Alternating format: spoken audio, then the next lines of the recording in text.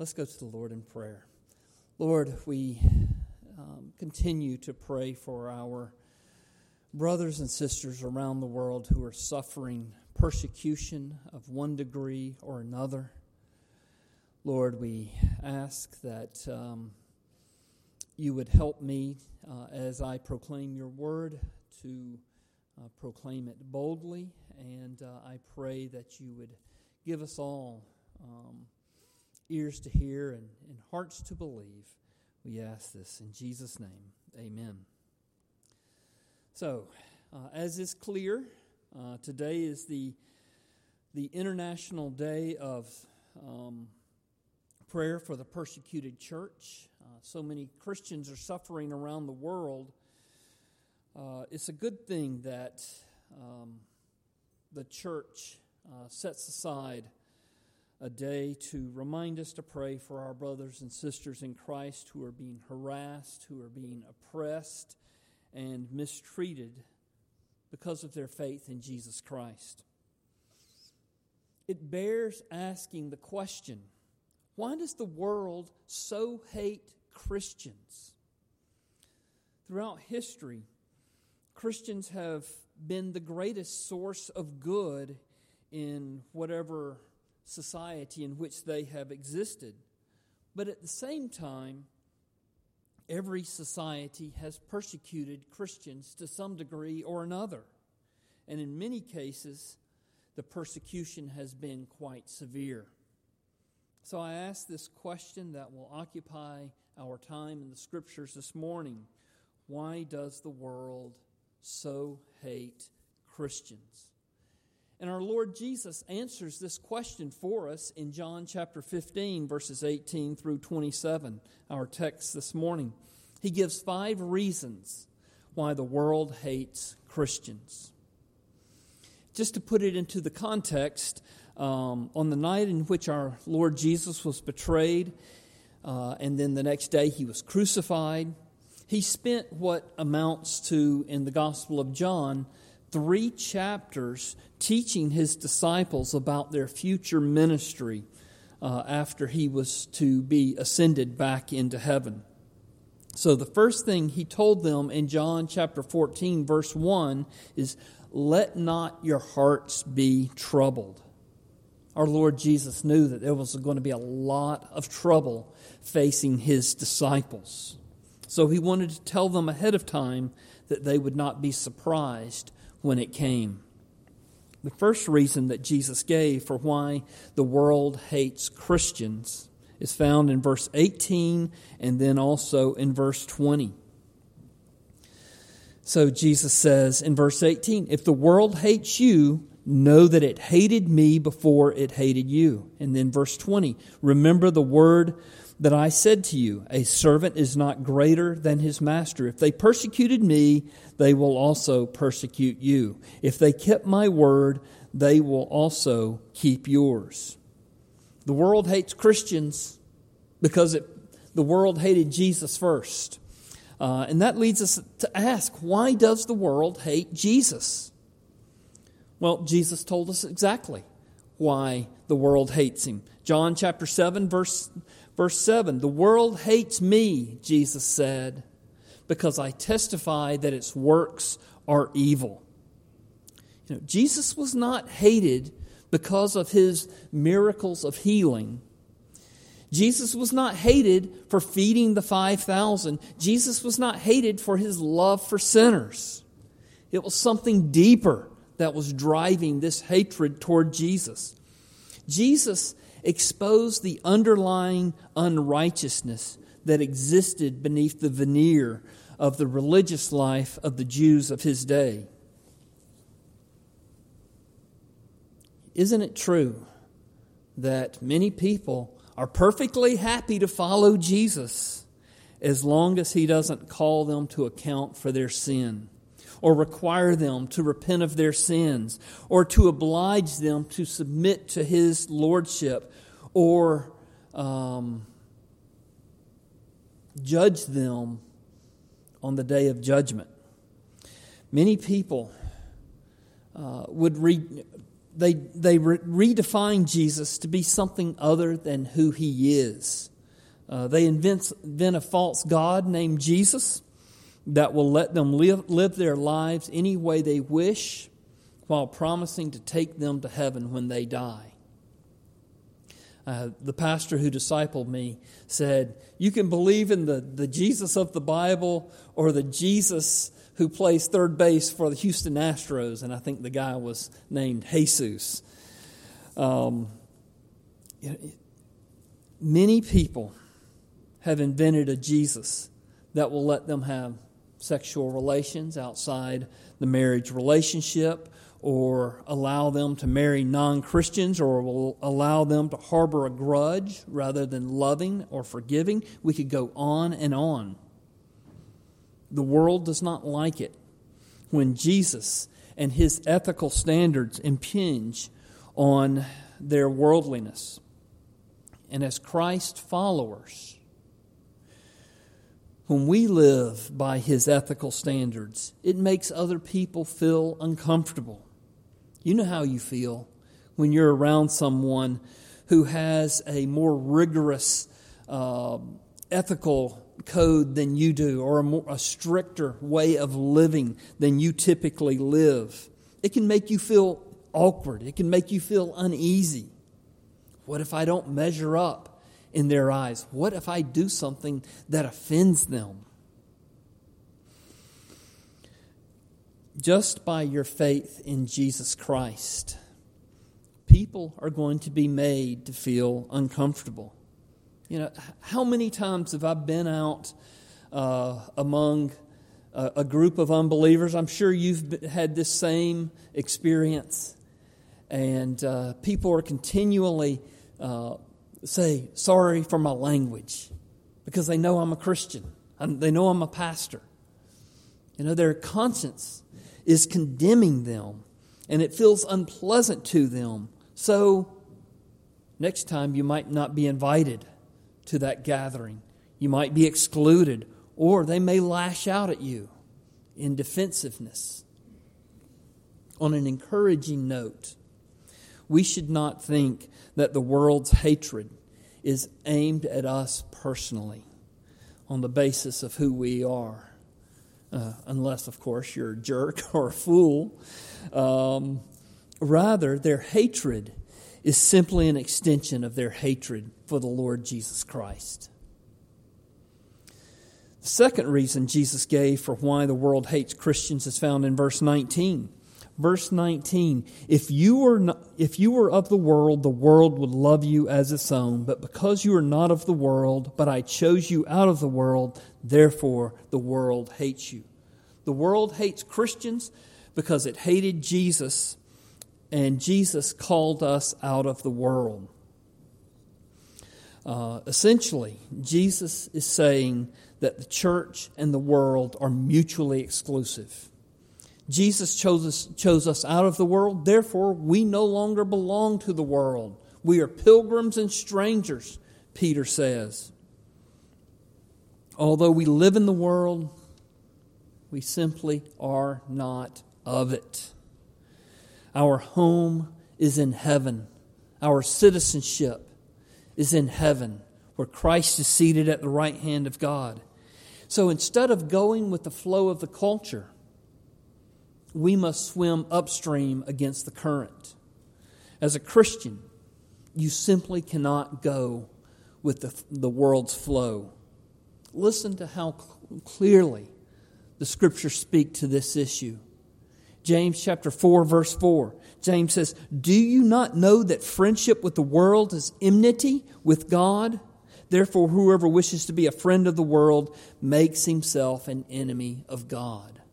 Or 1 John 2, 15 through 17. The Apostle John says, do not love the world or the things in the world. If anyone loves the world, the love of the Father is not in him. For all that is in the world, the desires of the flesh and the desires of the eyes and the pride of life is not from the Father, but is from the world. And the world is passing away along with its desires, but whoever does the will of God abides forever. There is no neutral ground between the world and submission to and trust in the Lord Jesus Christ. You cannot have one foot in the world and one foot in Christ.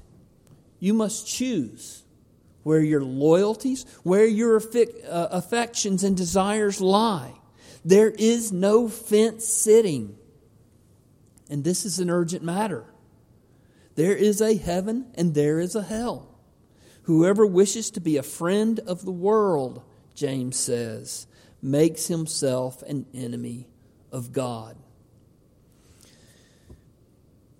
The word church comes from the Greek compound word ekklesia. So ek means from, kaleo means call. We are the called out ones. We're called out from the world to belong to the Lord Jesus Christ. We no longer belong to the world because we belong to Jesus Christ. And for this, we earn the world's hatred. The third reason Jesus gave for why the world hates Christians is found in verse 21 and verse 23. Verse 21, but all these things they will do to you on account of my name, because they do not know him who sent me. Then verse 23, whoever hates me hates my Father also. So this third reason why the world hates Christians is because the world does not know God. Rejecting Jesus is a rejection of God. And we need to make this clear to our relatives, to our friends, to our co-workers, our neighbors. All the public opinion surveys tell us that most people believe in God, but the Scripture says if they do not love, trust, and submit to the Lord Jesus Christ, they do not know God.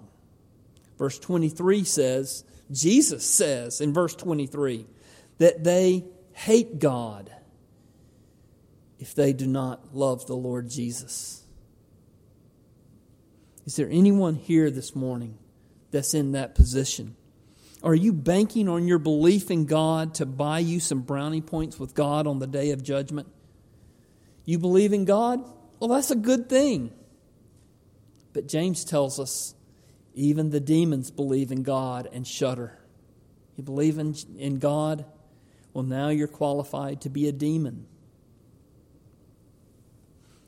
Listen to the Lord Jesus again in verse 23. Whoever hates me hates my Father also. Do you love the Lord Jesus? Do you trust in him? He's such a good Savior. He came here into our world to lay down his life, to become sin for sinners. Why would you not trust him? Trust in him today. The alternative is judgment. The fourth reason Jesus gave us for why the world hates Christians is found in verse 22. Jesus says, if I had not come and spoken to them, they would have not been guilty of sin, but now they have no excuse for their sin. The world hates Christians because Jesus exposes their sin. And as our lives increasingly conform to the Lord Jesus Christ, our lifestyles and our worldview exposes the unrighteousness of the world. The world loves to talk about diversity and intoleration, but we're finding that in reality, the world demands conformity. For all the talk about inclusiveness, it excludes and attacks those who won't conform. It will not tolerate anyone to have a different worldview than its own. I could give many examples of how the world tries to shut down opposing points of view. But I'm only going to mention one: political correctness. It's nothing more than a soft totalitarianism cloaked in the disguise of sensitivity and concern for others. But if you speak against the immoral or unethical practices of some group or some actions of those who are the politically correct ones, there is no sensitivity or concern shown to you. the world will try to destroy you. As followers of Jesus Christ, however, we cannot remain silent. We've got to speak out. We slight the glory and the lordship of Jesus Christ if we keep our mouths closed, because we are His representatives. We are His disciples, His followers. We are allowing our culture and our nation to fall into greater judgment if we allow ourselves to be cowed into silence. And sadly, many Christians and a surprising number of churches not only keep quiet on moral issues that are in opposition to Christ, they also adopt the world's positions in order to try and attract people from the world to become Christians. And I would say this is a grave sin. I would say this is one of the capital sins of our generation. The fifth and last reason Jesus gave for why the world hates Christians is found in verse 25. But the word that is written in their law, Jesus says, must be fulfilled. They hated me without a cause. The world hates Christians because, well, there's no really good reason why the world should hate Christians. There's no really good reason why the world should hate Jesus Christ. There's nothing that the world can point to in order to justify their hatred for Jesus. His ethical standards are for our good. Living with God's law as our moral compass leads to blessing. His love for sinners is greater than any love that has ever been displayed in the universe. His lordship requires us to wear a yoke. How did Jesus put it in Matthew 11? A yoke that is easy. His yoke only becomes difficult when we try and pull against it. But the world hates Jesus anyway.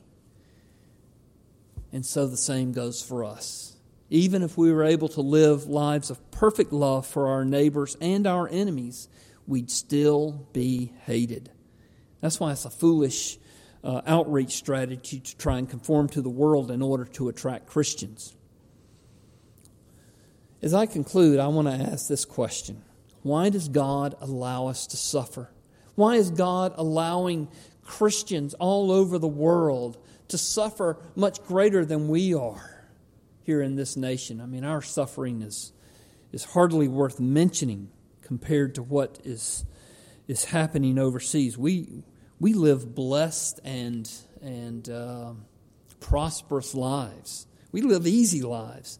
But there are those around the world that are suffering unspeakable persecution. Well, so that's a big question. I'm only going to give one answer. And it's the answer that Jesus gives in verses 26 and 27. He said, "But when the Helper comes, whom I will send to you from the Father, the Spirit of truth, who proceeds from the Father, He will bear witness about me. And you also will bear witness, because you have been with me from the beginning." We're to be Christ's witnesses. That's the only reason why God has left the church in the world.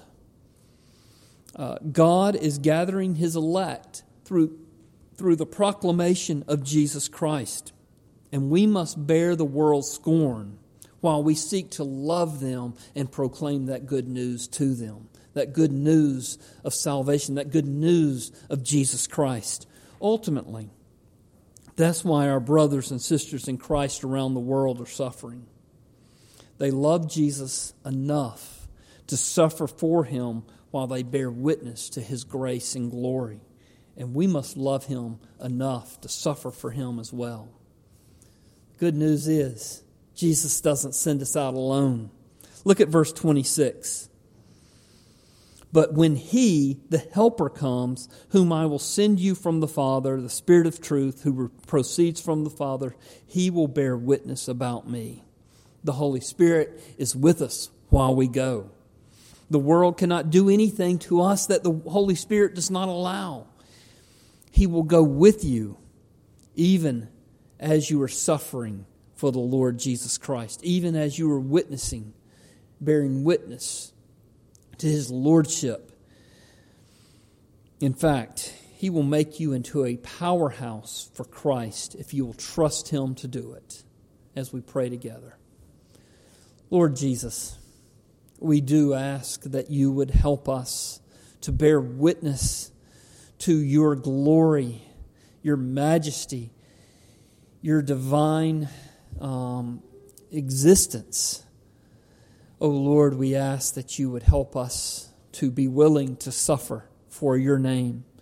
But oh Lord, we look outside ourselves and we pray for our brothers and sisters in Christ who are indeed suffering tremendously for their testimony and faith in Jesus Christ. Lord, be with them today. Uplift them and strengthen them. Help them to persevere. And Lord, we ask that you would bring their suffering to an abrupt and quick end. We ask through Christ our Lord. Amen.